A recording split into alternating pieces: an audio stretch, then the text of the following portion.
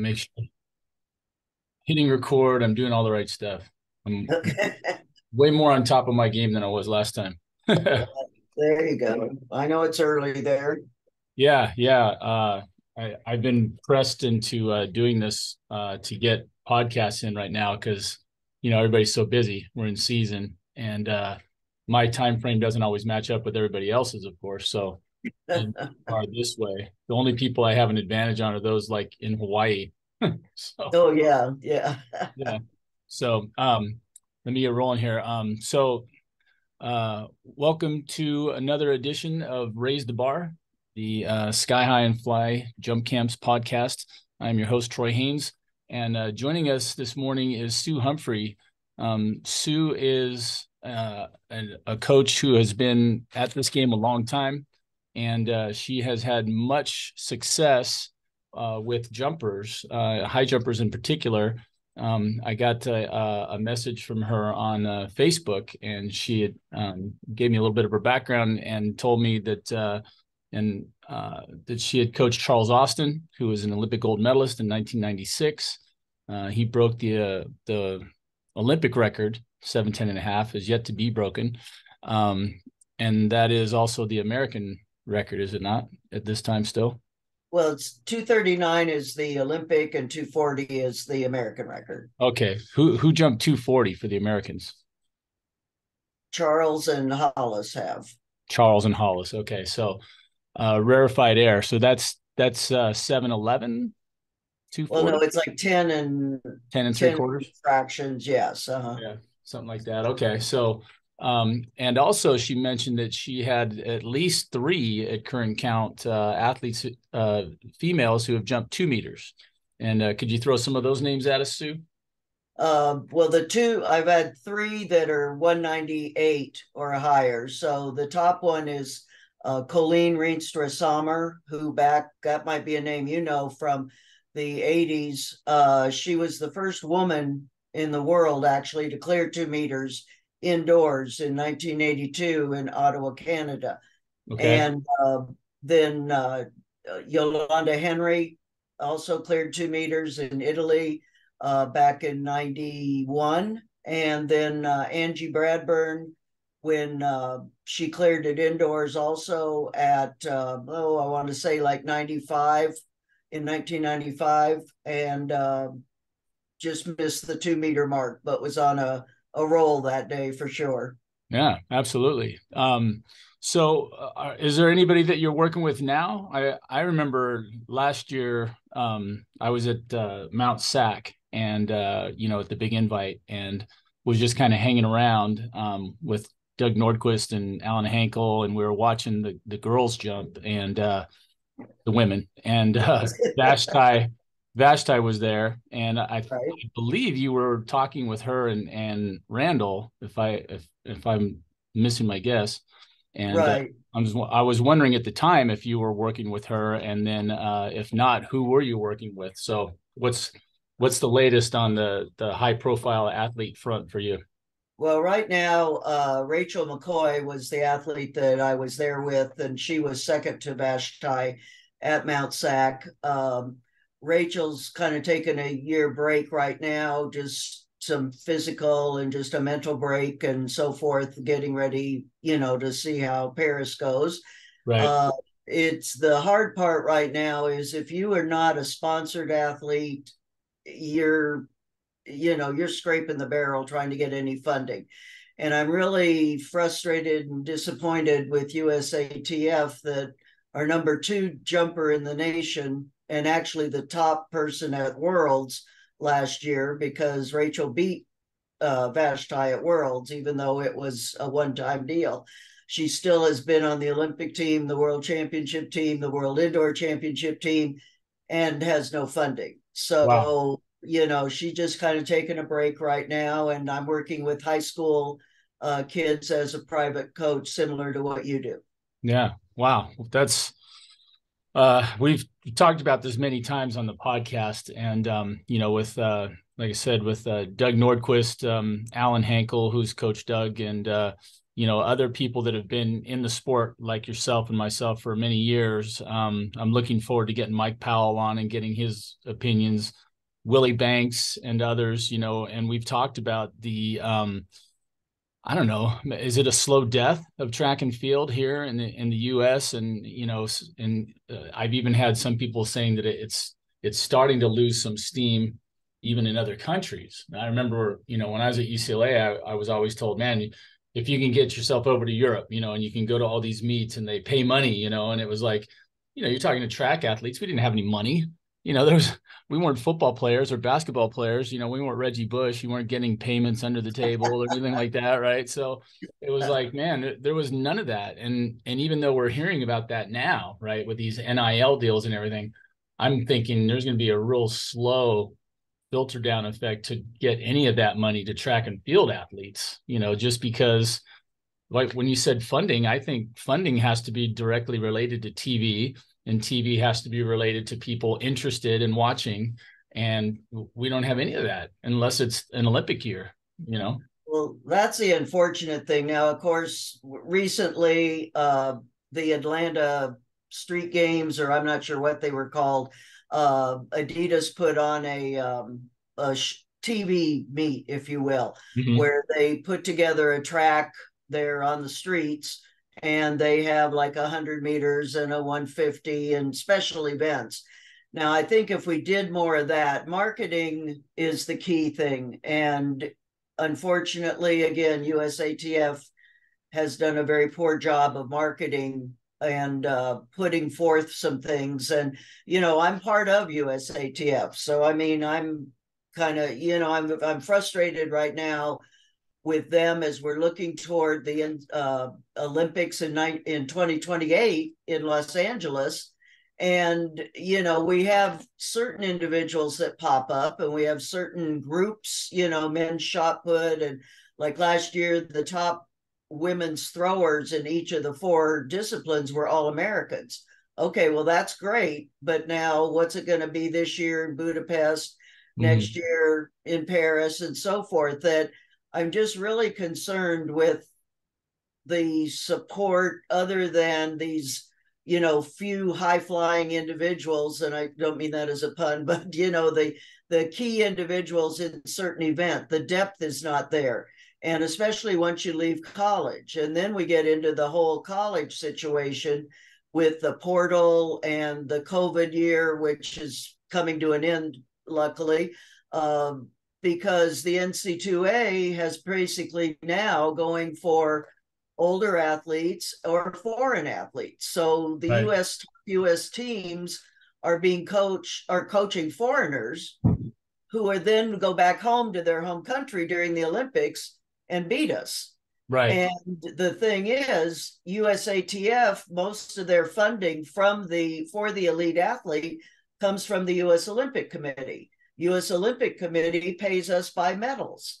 Well, if we're not winning the medals because we're coaching the opposition, then, where is the funding? So I think there's some radical issues that need to be addressed that people really aren't. And it's bigger. It's not just a 1 or 2. Like I say, the whole NC2A format encouraging foreign athletes to come over, and paying them to go back and beat us, that's a major issue. But, we're not going to take on the NC2A right this minute, or one person can't take them on. Right.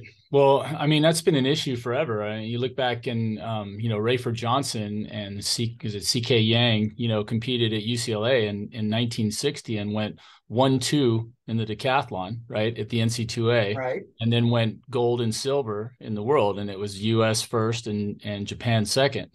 So there's an instance of exactly what you're saying where, if he was over here and trained by the best coaches in the U.S. to be, second in the U.S. at least at the collegiate level, then that's really one of our medals, right? And that pattern has done nothing but repeat over and over and over, like you said. So, and it's, it goes around in all the sports too. It's not just, us, basketball players, golfers, for crying out loud, they come over here. And one of my favorite golfers is John Rahm, and he's from Spain. He came over here and played at ASU and was a great golfer and is a great golfer, one of the best in the world. And that's commonplace. All those guys come over here for their education and their training. So, But I don't know that USA Golf is being paid by medals, right. because they Right. have only maybe, one or two or three. I don't even know how many medals golf has, opportunities, Right.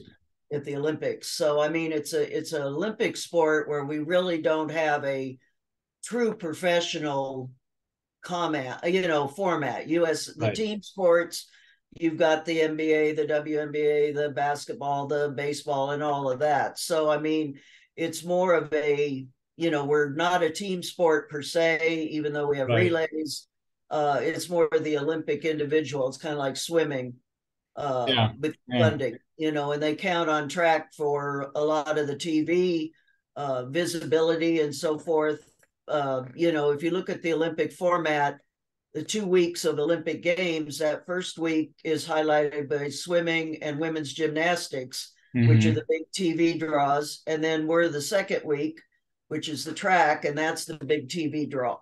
Yeah. So it's kind of like, okay, you want us for the TV and everything. And again, I'm not saying the U.S. Olympic Committee is necessarily doing anything wrong. It's a matter of how and who we're coaching, and the fact that I understand, a lot of our coaches are getting paid very well by foreign countries Hmm. to coach their athletes, and then it just comes back to bite us. I Sure. mean, Chula Vista right now is not a national training center for the U.S. anymore.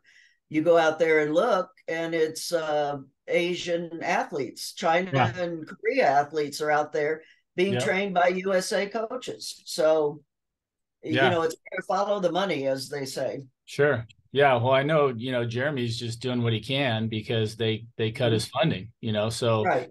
I and mean, that's what I say. Jeremy's out obviously to make a living.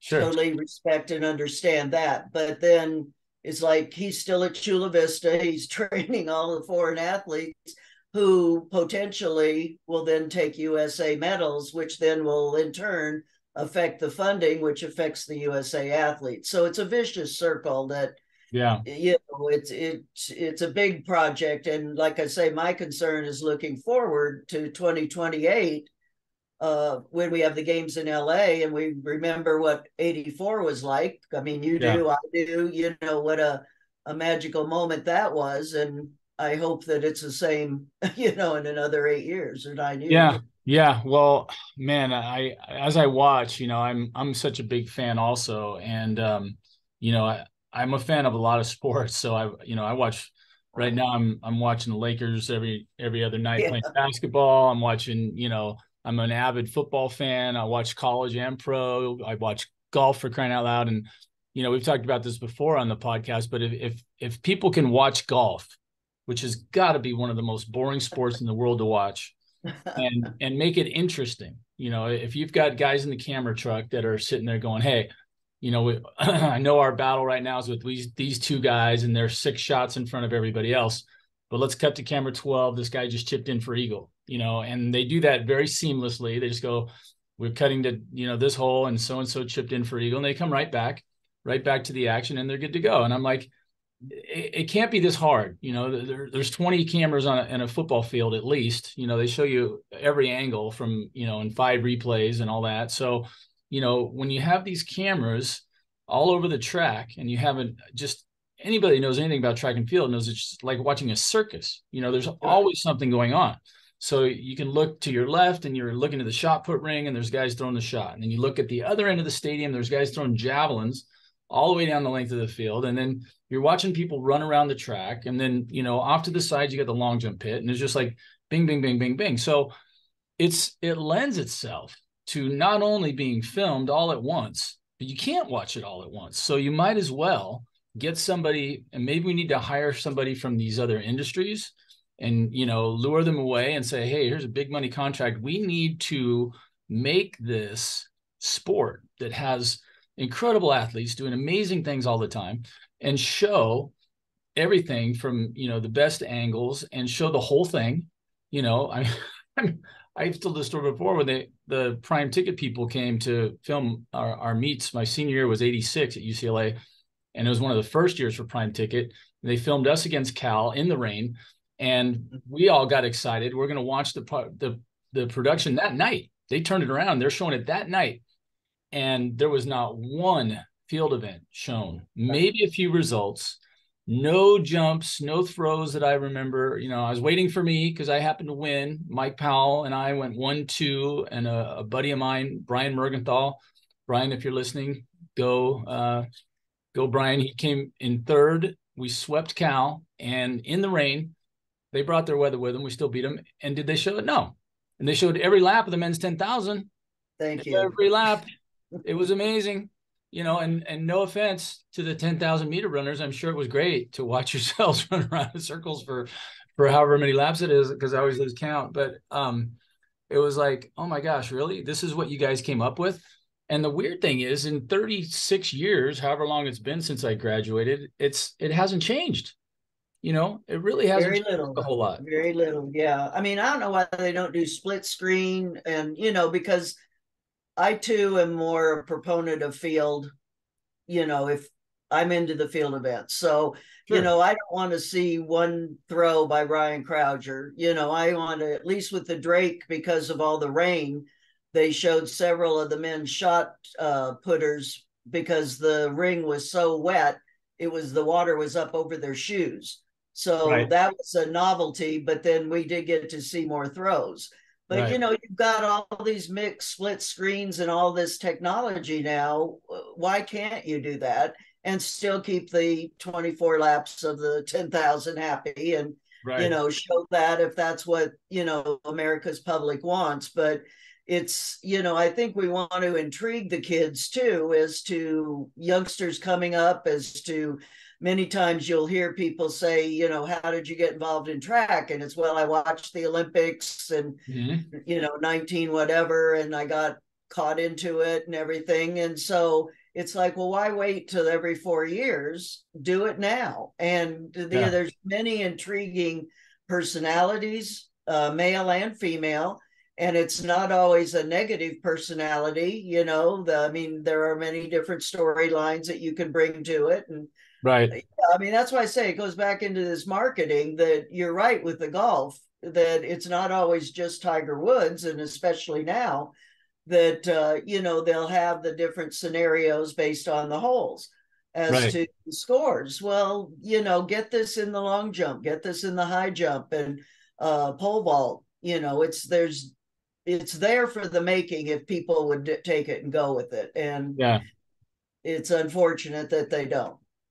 Well, the thing you brought up an interesting point, because I'm thinking that again, we're purists, right? So I remember dual meets, and I remember big championship meets, and I remember the Olympics and the Olympic trials. The drama of the trials is almost better than the Olympics itself, right? Trying to get on the team is just amazing. So, and you have great stories there. Vashti Cunningham makes the team as a high schooler, right? I believe Dwight Stones did the same thing back in '72. So you've had these times where there's young kids, then there's college kids, then there's the experienced guys. I mean, Edwin Moses, dominated the 400 hurdles for years and years and made many Olympic teams, and, was world record holder, gold medalist, and everything else. And so you've got this great mix. It's almost like the US Open in golf. Like you said, every year, there's always that story where they go, this guy just came and qualified. He shot 3 rounds in the 60s, and he gets to go to the US Open. And you're looking on TV and go, who is this guy? He's a mailman from Minnesota. It's like he played high school golf, and then he's been training on his own. And you're like, that's a great story. And they have the same kind of thing in track and field. So it's like, the problem is, I think, maybe as purists, we know all that, but, the public has gotten worse and worse at it just because of the lack of exposure. So if they only see it intermittently, like every once in a while you catch the relays, on the Penn relays, or like you said, the Drake relays, or maybe the NC2As, right? 2 weeks delayed, Channel 2. If you can find them anymore, like sometimes I've heard the stories, people go, yeah, I can't even find it when I go look for it. You can't find it on TV because that's gotten different. Let's face the truth there with cable, this and that. I'm I was on YouTube TV for 2 years or so, and we just switched to Hulu. So now I'm watching most of my sports on Hulu TV, and I can still get the Channel 2 and the ESPN and all that, but it's different. Mhm. Sometimes it's hard to find things. You got to work at it. It's not just like it used to be when you get to cable and you hit Channel 2 or 4 or whatever.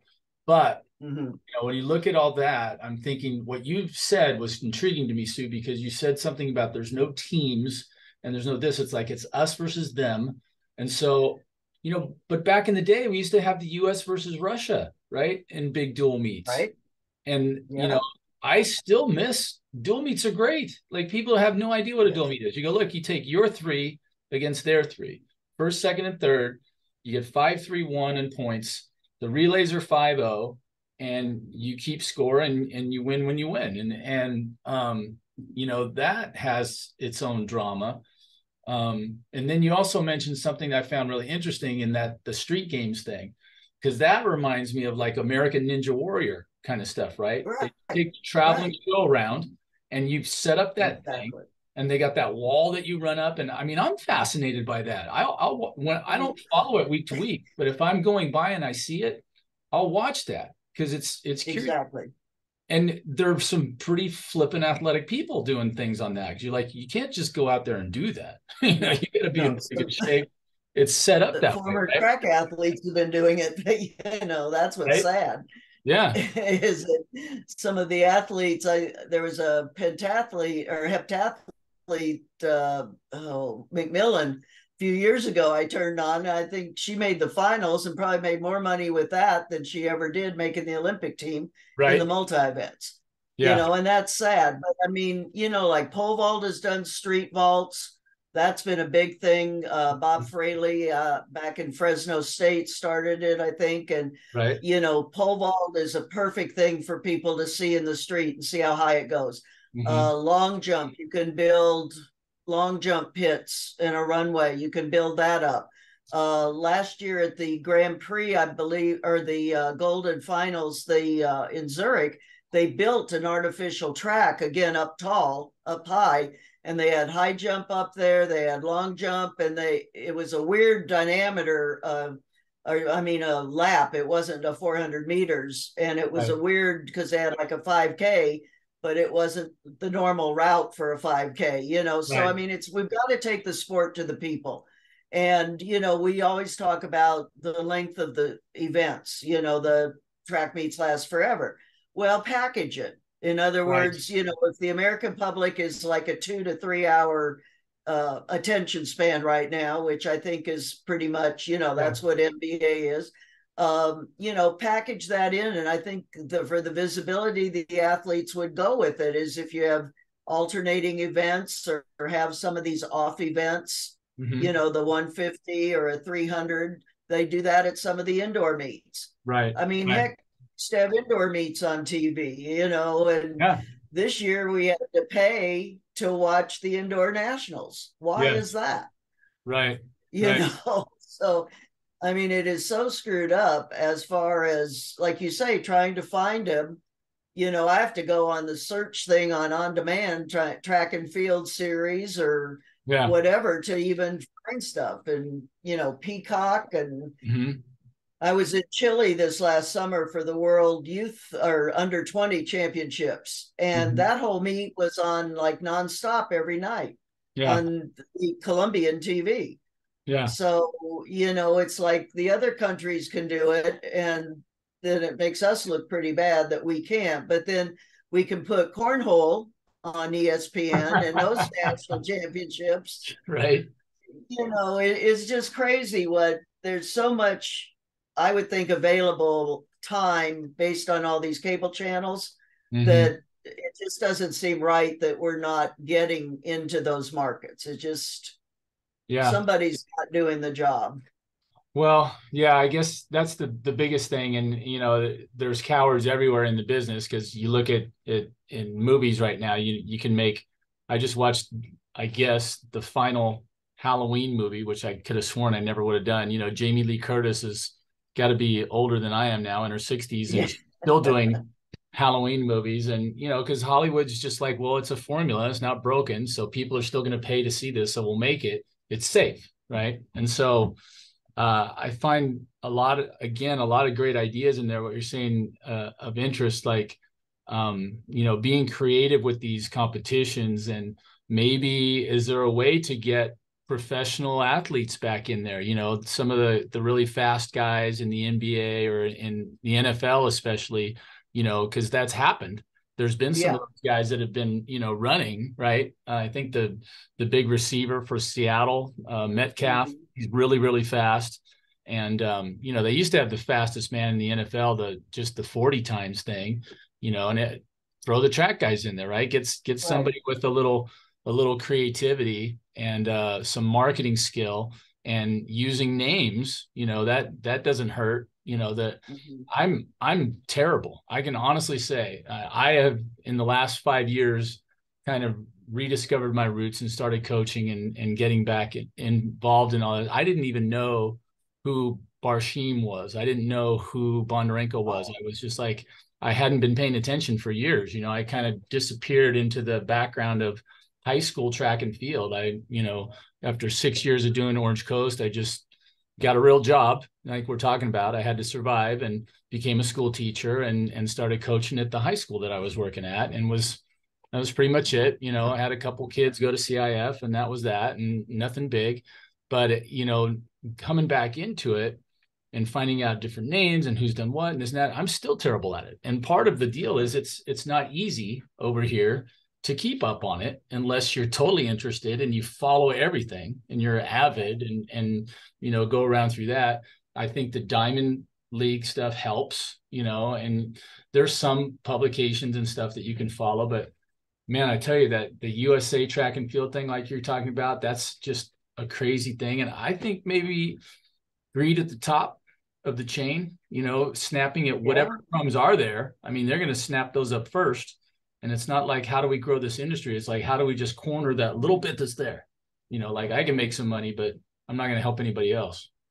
Well, that, it's like all this big budget and everything, and track is a big sport too. And that I think is another issue that, we have the youth, we have masters, you've got the road racing, the cross country. So, when monies come in, they don't all go to track and field events or to track events or whatever, or field events. It's a big spectrum. And so that's part of an issue too, that the fundings get diluted. But then I'm seeing, more people getting hired for things, but I'm not sure what they're doing out there or up there, wherever Right. we are. I just, it goes back to, again, the transparency of everything, which people have been talking about since, God created a track. But I think the biggest thing right now is, like you mentioned a little ago, the dual meet setup, and to try to get some of that interest back in, because USA versus Russia obviously was a big thing back with the Cold War. But Sure. now, if we can't do something like that, at least get the collegiate scene more now with the Stanford Cal and, Mm-hmm. UCLA, USC, ASU, U of A, get these dual meets that are being held and just put them up, because everybody, I think, across the nation, you've got some kind of a college following. There might be somebody in Illinois who suddenly, well, I want to see the Bruins do this, and actually, Right. tune in and watch it.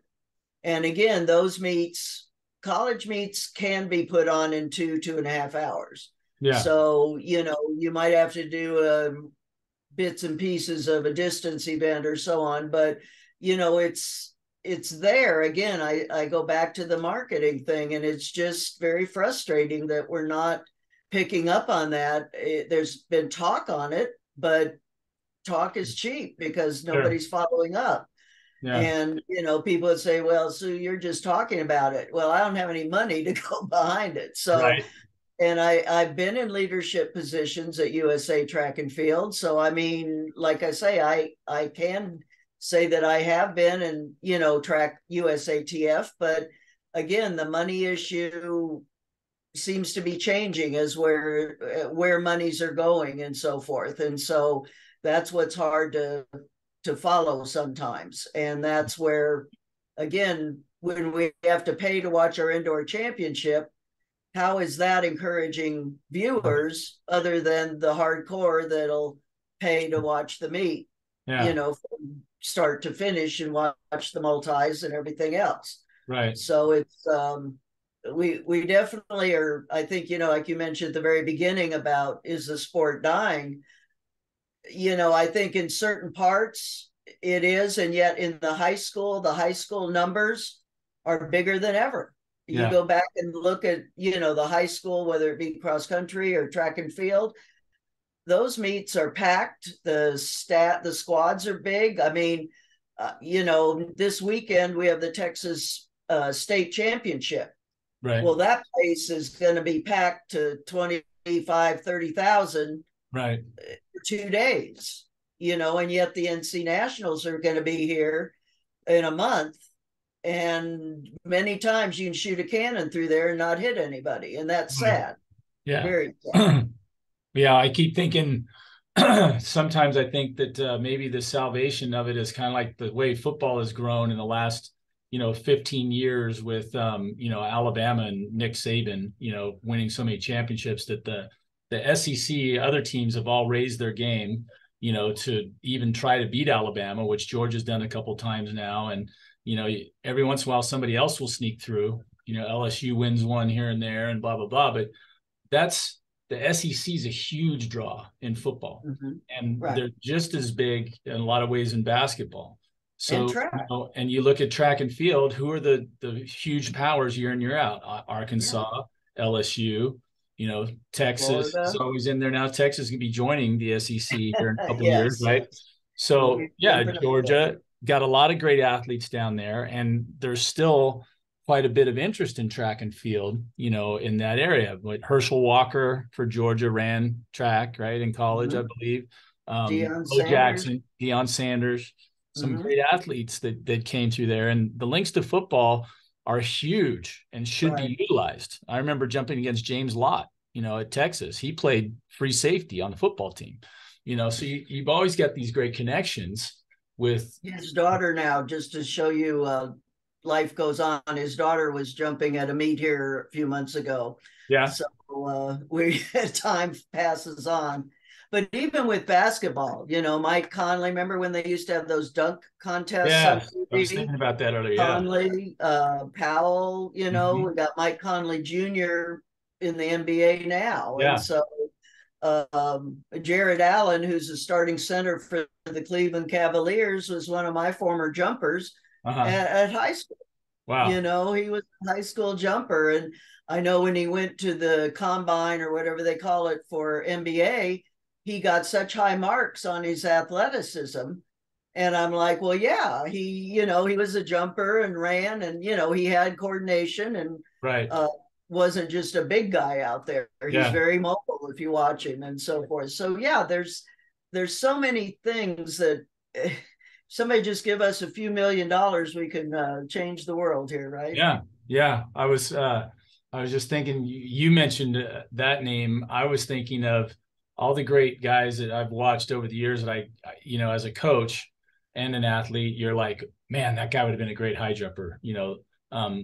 Larry Nance used to play for the Cavaliers. You mentioned his name, and his son now, played for the Lakers and has been traded now, but he had like a 48-inch vertical, right? At 6'10". At 6'10". Yeah, can you imagine? 6'10" with a 48-inch vertical. I'm like, he could have jumped 8.5 feet, with a little training. Who knows? I mean, Jordan had incredible hops off 1 and 2 legs, either way.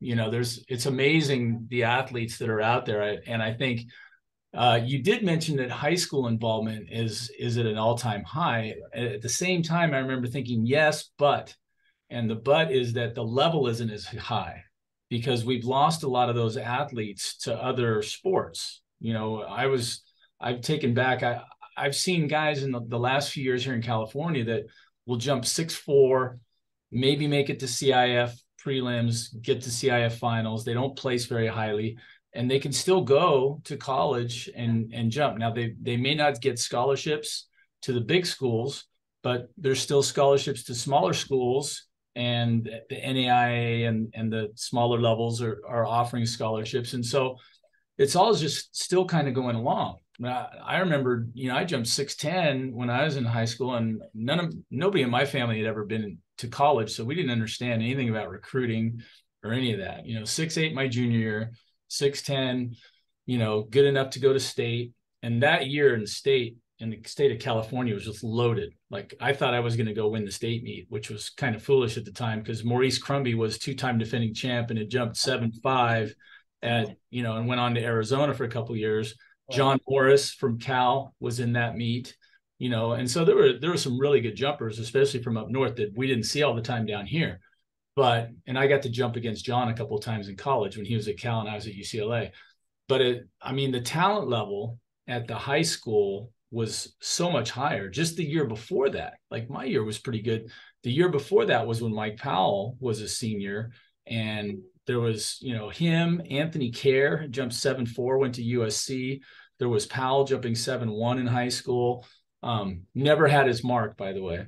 I've told the story before. He would just come up to you and go, "Is that your mark there?" And I'd be like, yeah, that's it. That happened to me in Mount Sac. He's like, "Okay." And he just runs up, shuffles his feet, does whatever he has to do, and jumps over it, and then goes, "Thanks," and goes running off to the long jump or the triple jump or whatever else he was doing. So amazing athletes, right? Could do anything. But yeah, I think the participation is high, but I don't know that the level is quite as high. We do get obviously some high level out of that just by sheer numbers. I mean, we're a huge country, and once you get to the cream of the crops all the way around, you're still going to find enough people, once they go to the colleges. Like you said, the NC2A is almost like the perfect training ground. It's just like everything else. It seems like every football has college football. It gets everybody ready for the pros.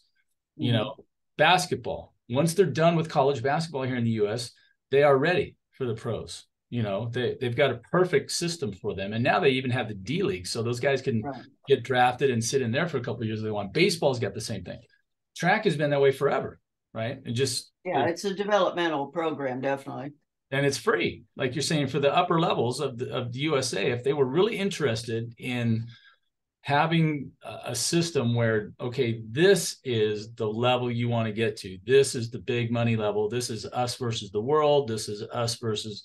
Now, again, maybe the problem is we don't have teams once they get out of college, Well, no, I think the problem is right before that, when you said about, and I'll go back to my foreign athlete thing.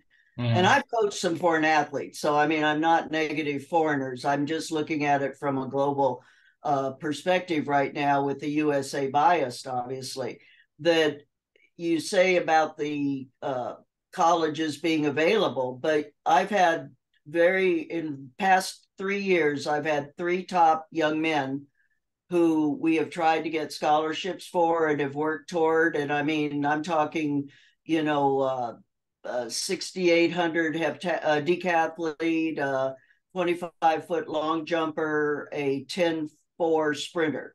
Okay. And I had to, even with people that I knew and connections that I had, fight like crazy to even get them visits, because it was easier to get with the portal to bring in foreign athletes, or because the COVID rollover. So right now, the young men in the US are really, young high school men are really at a deficit as far as getting into college situation with scholarships. Now, I'm not saying they can't get into college, but the scholarship issue. And the thing that, and I'm sure you see this in Southern California, is my concern also is the quality of high school coaching.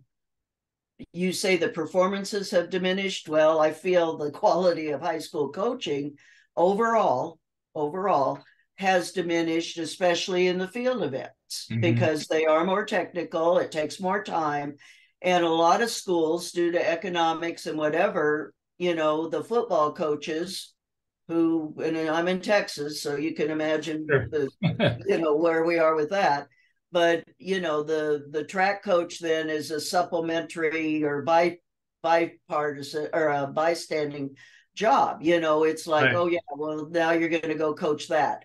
And that's the way that I'm able to get so many private clients, Right. if you Right. will, because they're There's coming no to question. me, they're desperate for somebody who knows what to do Yeah. and knows how to coach, and then it's a very political game dealing with the high school coaches. And, I've been very blessed to have worked with some great high school coaches who realize and are not on ego trips and will realize, hey, we're working together for the kid. Right. I'm not trying to get my name out there. He's still wearing your shirt, your school shirt, Yep. Yep. Uh, but it's battle. It is a battle. The women have it a little easier right now just because the number of scholarships that Mm-hmm. are available due to the Title IX and due to football numbers and so forth. Right. Right. So, there's so many different things we can go as to coaches' education, as to like you mentioned, other sports are pulling the kids away. We've got heck, I'm out here fighting lacrosse balls all the time at the high jump pit because they come flying across. It's not You not know, just me. Good to know. Yeah. yeah. Oh no, and those little balls are really good for pressure points. So Yes, they when are. they don't pick up all their equipment, we tend to borrow it. But Yeah. no, seriously, the it's every weekend there's soccer games, there's lacrosse, there's all this stuff Yeah. going.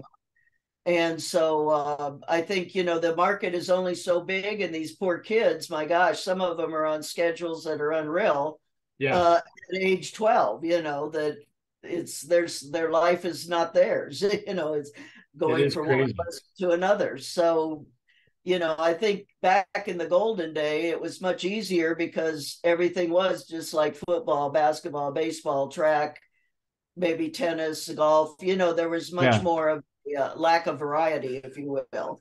Yeah. Because track is so open that there's so many opportunities.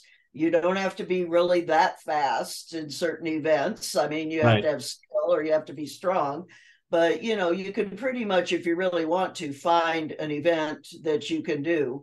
You see this with the masters. I mean, it's so cute watching some of these masters that have gone around and weren't really good high school, college athletes, but Yeah. now at age 70 they're world champions or Right. whatever. Right. Yeah. you know Yeah. I've thought about that a few times. I just had Cynthia Monteleone was on just last week. She's on Instagram. Her tag is fast over 40.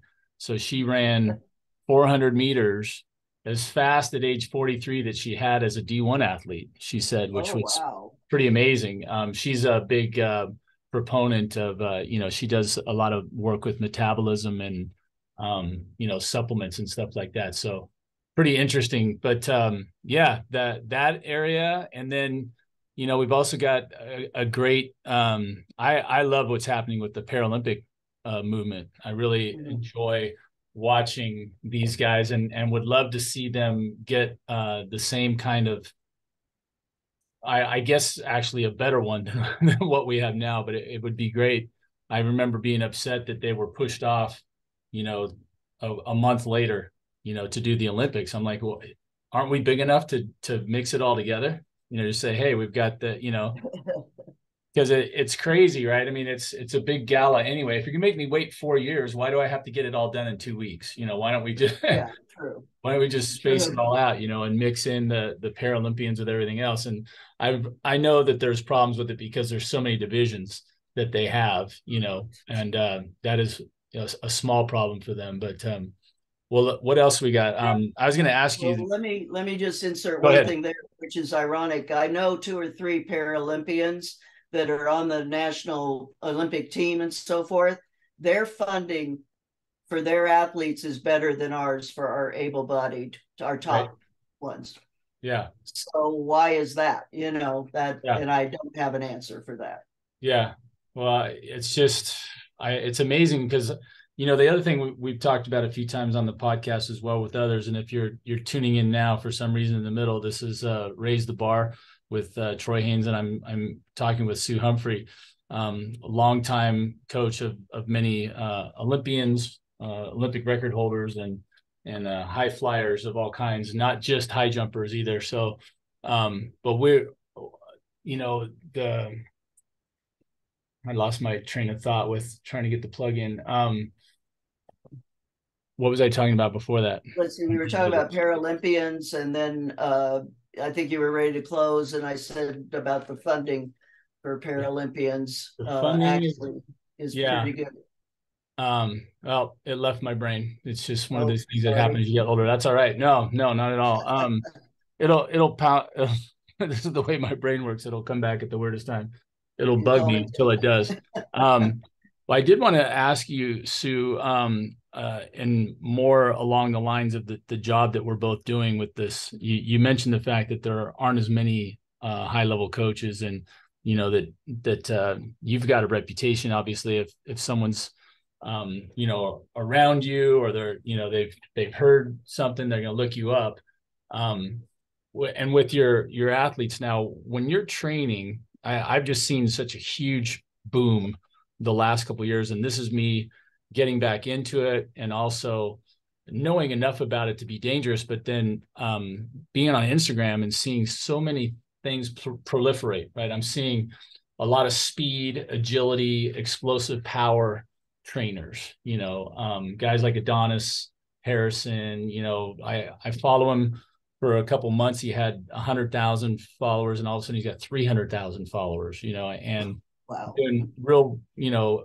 And when you watch his stuff, I guess he started off as a trainer at UCLA, but when I see his stuff, I immediately, I was like, oh, I really like this. You know, I'm watching as simple as what looks like an A drill, you know, stepping up onto a box or exploding up onto a box. And, you know, then other ground drills. I saw him sitting on the ground with his legs straight out in front of him, just picking one leg up and over like a dumbbell, you know, working on the hip flexors. I'm like, I can use that. You know, I'm that guy that goes, I need to implement that somewhere, you know, so I'll just make a copy of it. I'll stick it in my save files on, Right. on Instagram, and just, you know, find a place for it in my training. So I guess my question is, with your success, when you're training your athletes for an explosive event like the high jump, which we both know lasts 5 to 7 seconds max, depending on who you're training, sometimes 4, you know, and that's with flight time and everything included. Where do you find is the most important areas? Is it strength through the weight room? Is it plyometrics? Is it, you know, what is it that you're doing that gets your athletes to jump so high? I think is some of it is obviously genetics, and they've got quick reaction, and you know, or can be trained to the quick reaction, Mm-hmm. which is where your plyometrics and speed come in. I think in some cases, depending on the age and the maturity of the athlete, understanding what they're supposed to be doing with physics.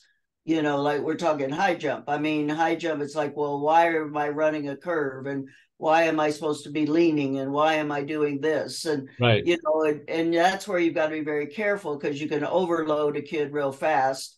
I had a new young man come out the other day, and his dad, you know, pulled me to the side and said, okay, just give him one thing at a time. Don't overload him because he gets too confused. And I'm like, great, thank you for sharing that, you know. And Right. then I've some ADHD kids out there that are just, you know, all over the place. So you've got to know the kid and know what they can handle. But I focus a lot on the approach initially, obviously, and how and what positions they're supposed to be in those last few steps, Right. because it's totally different than almost any other event they're going to deal with, because most of them have not thrown the javelin, and the javelin is a similar plant and so forth, Right. but there's not the carryover there unless they're a multi kid. But you know, I get a lot of kids that come for long jump, triple jump, and high jump, and it's kind of ironic, because I say, okay, remember everything I told you about high jump last hour, forget it, because now we're at long jump, and now Yep. I've got to tell you to do things a little differently. So I think, you know, it's keeping it simple and yet scientifically solid, you know, is, and that's where the coaching comes in. Know what you're coaching and learn it. There's enough stuff out here now. Sometimes you have to be dangerous with the YouTubes and the Instagrams, because anybody can post anything. But if you find some solid people, because I do the same, like what you're saying is seeing different drills and different coaches that I follow. And, some of that stuff is fantastic. But knowing when and where to put it in your program Yes. is important, because it's not like, okay, I saw it today, tomorrow we're going to do this. Right. And it's something totally negating what you did yesterday. So that's where coaches education comes in. And I'm a very big proponent of that. I teach USATF level 1 schools. We've got one coming up in a few weeks. And so I think, that's my big pet peeve back to the high school coaching situation is you've got a handful or more than a handful, coaches in each area or each state that really know what they're doing and really care to learn, that are considered track coaches and not, oh my God, I've got to be a track coach. Right. But the coaches that are not taking that extra time to learn the events, and as a result, these kids don't know what the heck they're doing. Yeah. And then it either frustrates them or their parents, or, the progress isn't there. And that's when you and I get them. And so then, we have to break the bad habits and get them back to just basics. Yeah. Yeah. Wow. Yeah. It's funny too. You mentioned the difference just in the 3 jumps, and I'm like, I keep telling my kids, and I say kids, I've got, I think as young as 6 or 7 now, and then all the way up to the elite levels with Barb. But I'm telling them, like, look, I can see you've worked as a sprinter or a hurdler, because you really are leaning forward as you get going, you accelerate. I'm like, and that's great. I go, I want speed. I think speed is the overriding factor. You mentioned it right away. If you're going to jump really, really high, men or women, as a rule, we're going to need to go pretty fast, and even you get into the argument of power versus, the power jumper versus the speed jumper. I'm like, I don't think that's accurate, simply because, power literally is force times velocity. So inside of a power formula, I've got an additional way of looking at power, which is force production and speed, right? And they work together. Although that, the force velocity curve is a whole nother thing, right? But when I tell them that, I go, look, everything you're learning about all this other stuff is great when we're sprinting. And I said, when you're a long jumper, you're running down the runway, I don't care if you're leaning forward. I can still get you to lean back a little bit right at takeoff. In the high jump, man, you're leaning forward and towards the bar, it's death. I've said, I've got to teach you how to run fast, but I go, you almost need to forget everything you've learned about sprinting and hurdling and everything else when you come here, because I want you to run tall. I want you to be taller than you are. And I especially tell that to the ones that are short. I say, okay, what are your gifts? You're fast, you're flexible, you're this. I go, you're vertically challenged. Let's just face it. You're 5'6". If you're not 6 feet or 6'4", it doesn't mean you can't jump. It just means you're gonna have to overcome some things, right? Yeah. And you look at these guys, Barshim's what, 6'4", 6'5", 150 pounds, looks like, dripping wet. Yeah. Skinny arms, the whole thing. Bondarenko doesn't look real muscular. He's real tall. Brown was the same way. And yeah, there's Charles is only 6'1". Charles is 6'1". Right? Conway wasn't real tall either, and then neither was Stephen Holm. Right. But he's Stephen Holm's an outlier. 5'11". 5'11", jumped 7'11". But you know what I'm saying. I'm like, I need you to get tall. It's gonna be easier to get your stuff up in the air if you're running tall. So it's funny because we're doing the same thing. It's like that the run through. I just started training this gal yesterday at Santa Monica High School. Tanya Fisher is one of my. She was on the team at UCLA when I was there, and she's the head coach there. Great working relationship. And I walked out yesterday, and there's this tall kid just standing around, and I go, she looks like a high jumper. And the coach goes, oh yeah, well, the girl Zinnia that you coached that went to CIF, that's her younger sister. And I'm like, oh, perfect. So, and I was there for somebody else. And then all of a sudden, Tanya grabbed her and threw her over there. And we started, running her through. And I think she ended up jumping like 4.3, but I turned her into a single armor and, from the left side, and just said, all I kept saying to her is, I go, you've got 3 gifts that I like. How old are you? She goes, I'm 5'9". I go, beautiful. You're 5'9". I said, you run the 800? Yes, you run the 800. So you're fast and you're flexible. I said, we got it all. I said, so now all I got to do is teach you how to run this curve and, let that arm go. And Right, she right. started picking it up, crazily enough. I'm like, it's so much fun to watch that stuff come together. No, it is because like Yolanda Henry, one of my 2 meter jumpers, she's only 5'6". Mm-hmm. So, she held the Guinness Book of World Records for standing versus jumping height there for several years. Right. So you don't have to always be tall, like you're saying, is that explosiveness and being able to convert it, Sure. which, is a God gift talent and can be trained. Absolutely. Yeah. That's one thing. I don't know. I'm sure you've had this experience, but so many years of coaching, especially on a high school team or something. And, sometimes these kids don't know what they want to do, or they think they want to be a sprinter. So they try the sprinters workouts for a week and they can't sprint. And then they go over and they try something else. And it seems like they always end up at the jumps last. And you've watched them bounce and they finally come over and they go, I think I want to try the jumps. You're like, okay. And the bar's like at 4 feet or something. Like, show me what you got, and they run up and crash. And I'm just like, Yeah. not your event. I'm sorry to say. I'll go, you're fired, in the nicest way I can, but it's not going to happen. Right. Be a manager. Yes. Yes. Well, Sue, last time you brought up your book. I don't know if you happen to have a copy sitting there again. See, look at that. She's Just happened to. yeah. Well, do a little pimping for your book. Let's hear about it. Okay. Well, mainly this is a beginner's guide for middle school, young high school athlete who wants to learn about track events. It's not field events, it's just track events. And I take every track event, give a little bit of history, how to do it, some sample workouts, and so forth. The book is on Amazon. And it'll go through a little bit of history of the sport, of the Olympics, and then all of the different track events, relays, hurdles, and so forth. And at the end, some of what I consider to be the off the track activities like nutrition, sleep, academics. What if you do want to go to college or, in advance past high school? What is it going to take? And so to me, it's a good beginner's guide for parents whose kids suddenly want to be in track.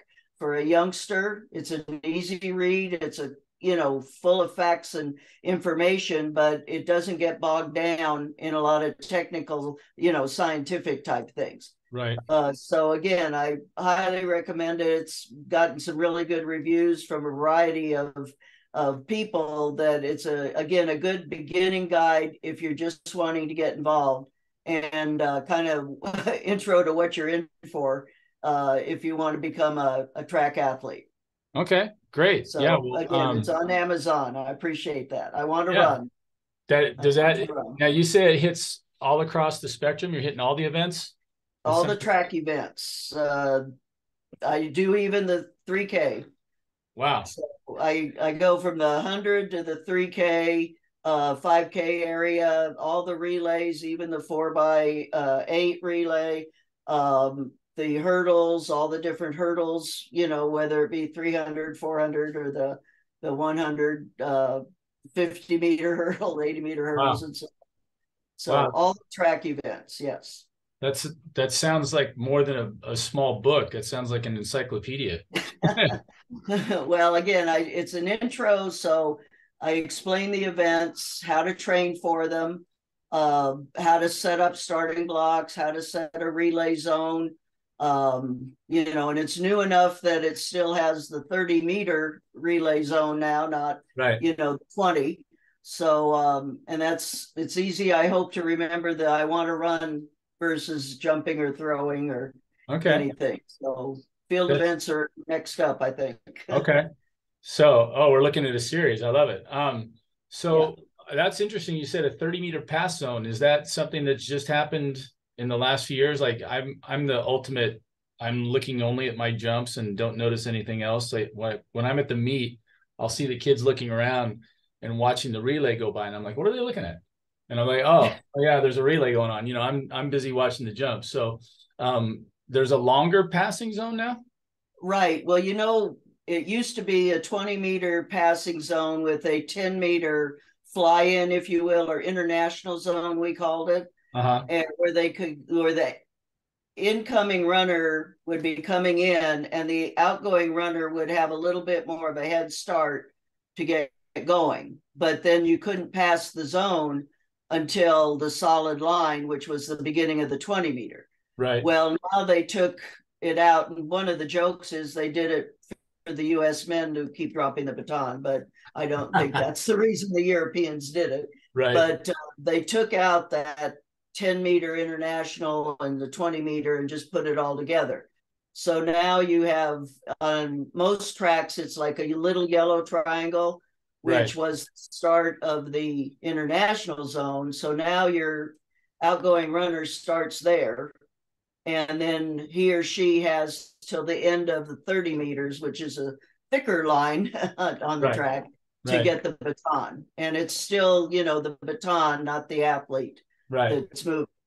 Is And it my question was, it just popped in my head. Has it affected any records? It seems to me like you could maybe hide a weak leg somewhere, either your anchor, or, if you want someone who's a little faster for longer, you could have them run, maybe that third leg, right? I don't know. How does well, that actually, the dynamics? Second? second leg is where you can kind of manipulate it a little bit, Uh-huh. to quote the longer leg. But it really hasn't affected any records. In answer to your question, no Okay. world records have been set since it went in. But yeah, I mean, that's the thing, is as you get athletes and get to know them and they get working together, uh, a savvy coach can work and manipulate a little bit so that your incoming runner maybe runs a little less, Yeah. early handoff, a late handoff. Yeah. So it does give you a little more flexibility in that regard. Yes. Okay. Yeah. I was just thinking, I love all the little nuances that come in. Well, hey, Sue, I'm getting ready to teach my first period class. I want to thank you for taking time out of your busy day, especially being in a couple time zones after. Best of luck as you get rolling Thank you. these bigger and better meets as we're going along here. And I want to just again, with the thanks, want to keep the lines of communication open. I have millions of questions, and would be foolish not to ask them from someone who's had so much success and coached so many great athletes at high levels as you have. Let's get this sport healed up and back to its There we place of go. preeminence, right? Great. In the world. I'd love to see that. The goal for having the Olympics here in 2028 with Mount San Antonio College, as beautifully as they've redone it, and all that Nike money, I'm hoping that they want to try to move the trials down there in 2028, and then have Yeah, that'd the be games here in nice. LA. It just, like you said, it could be just a huge thing. And we only got 5 years to get ready. Right, right, So, right. No, I definitely do. And I appreciate the opportunity to share some ideas with you, and definitely look forward to chatting more. all We'll, right. we'll get this worked out. All right. Great. Again, Sue, thanks so much for your time. Good luck, and we'll talk soon. It's Okay, all thank about you. those great exploits. All right. There we go. Sounds All right. good. Thanks, Sue. Thank you.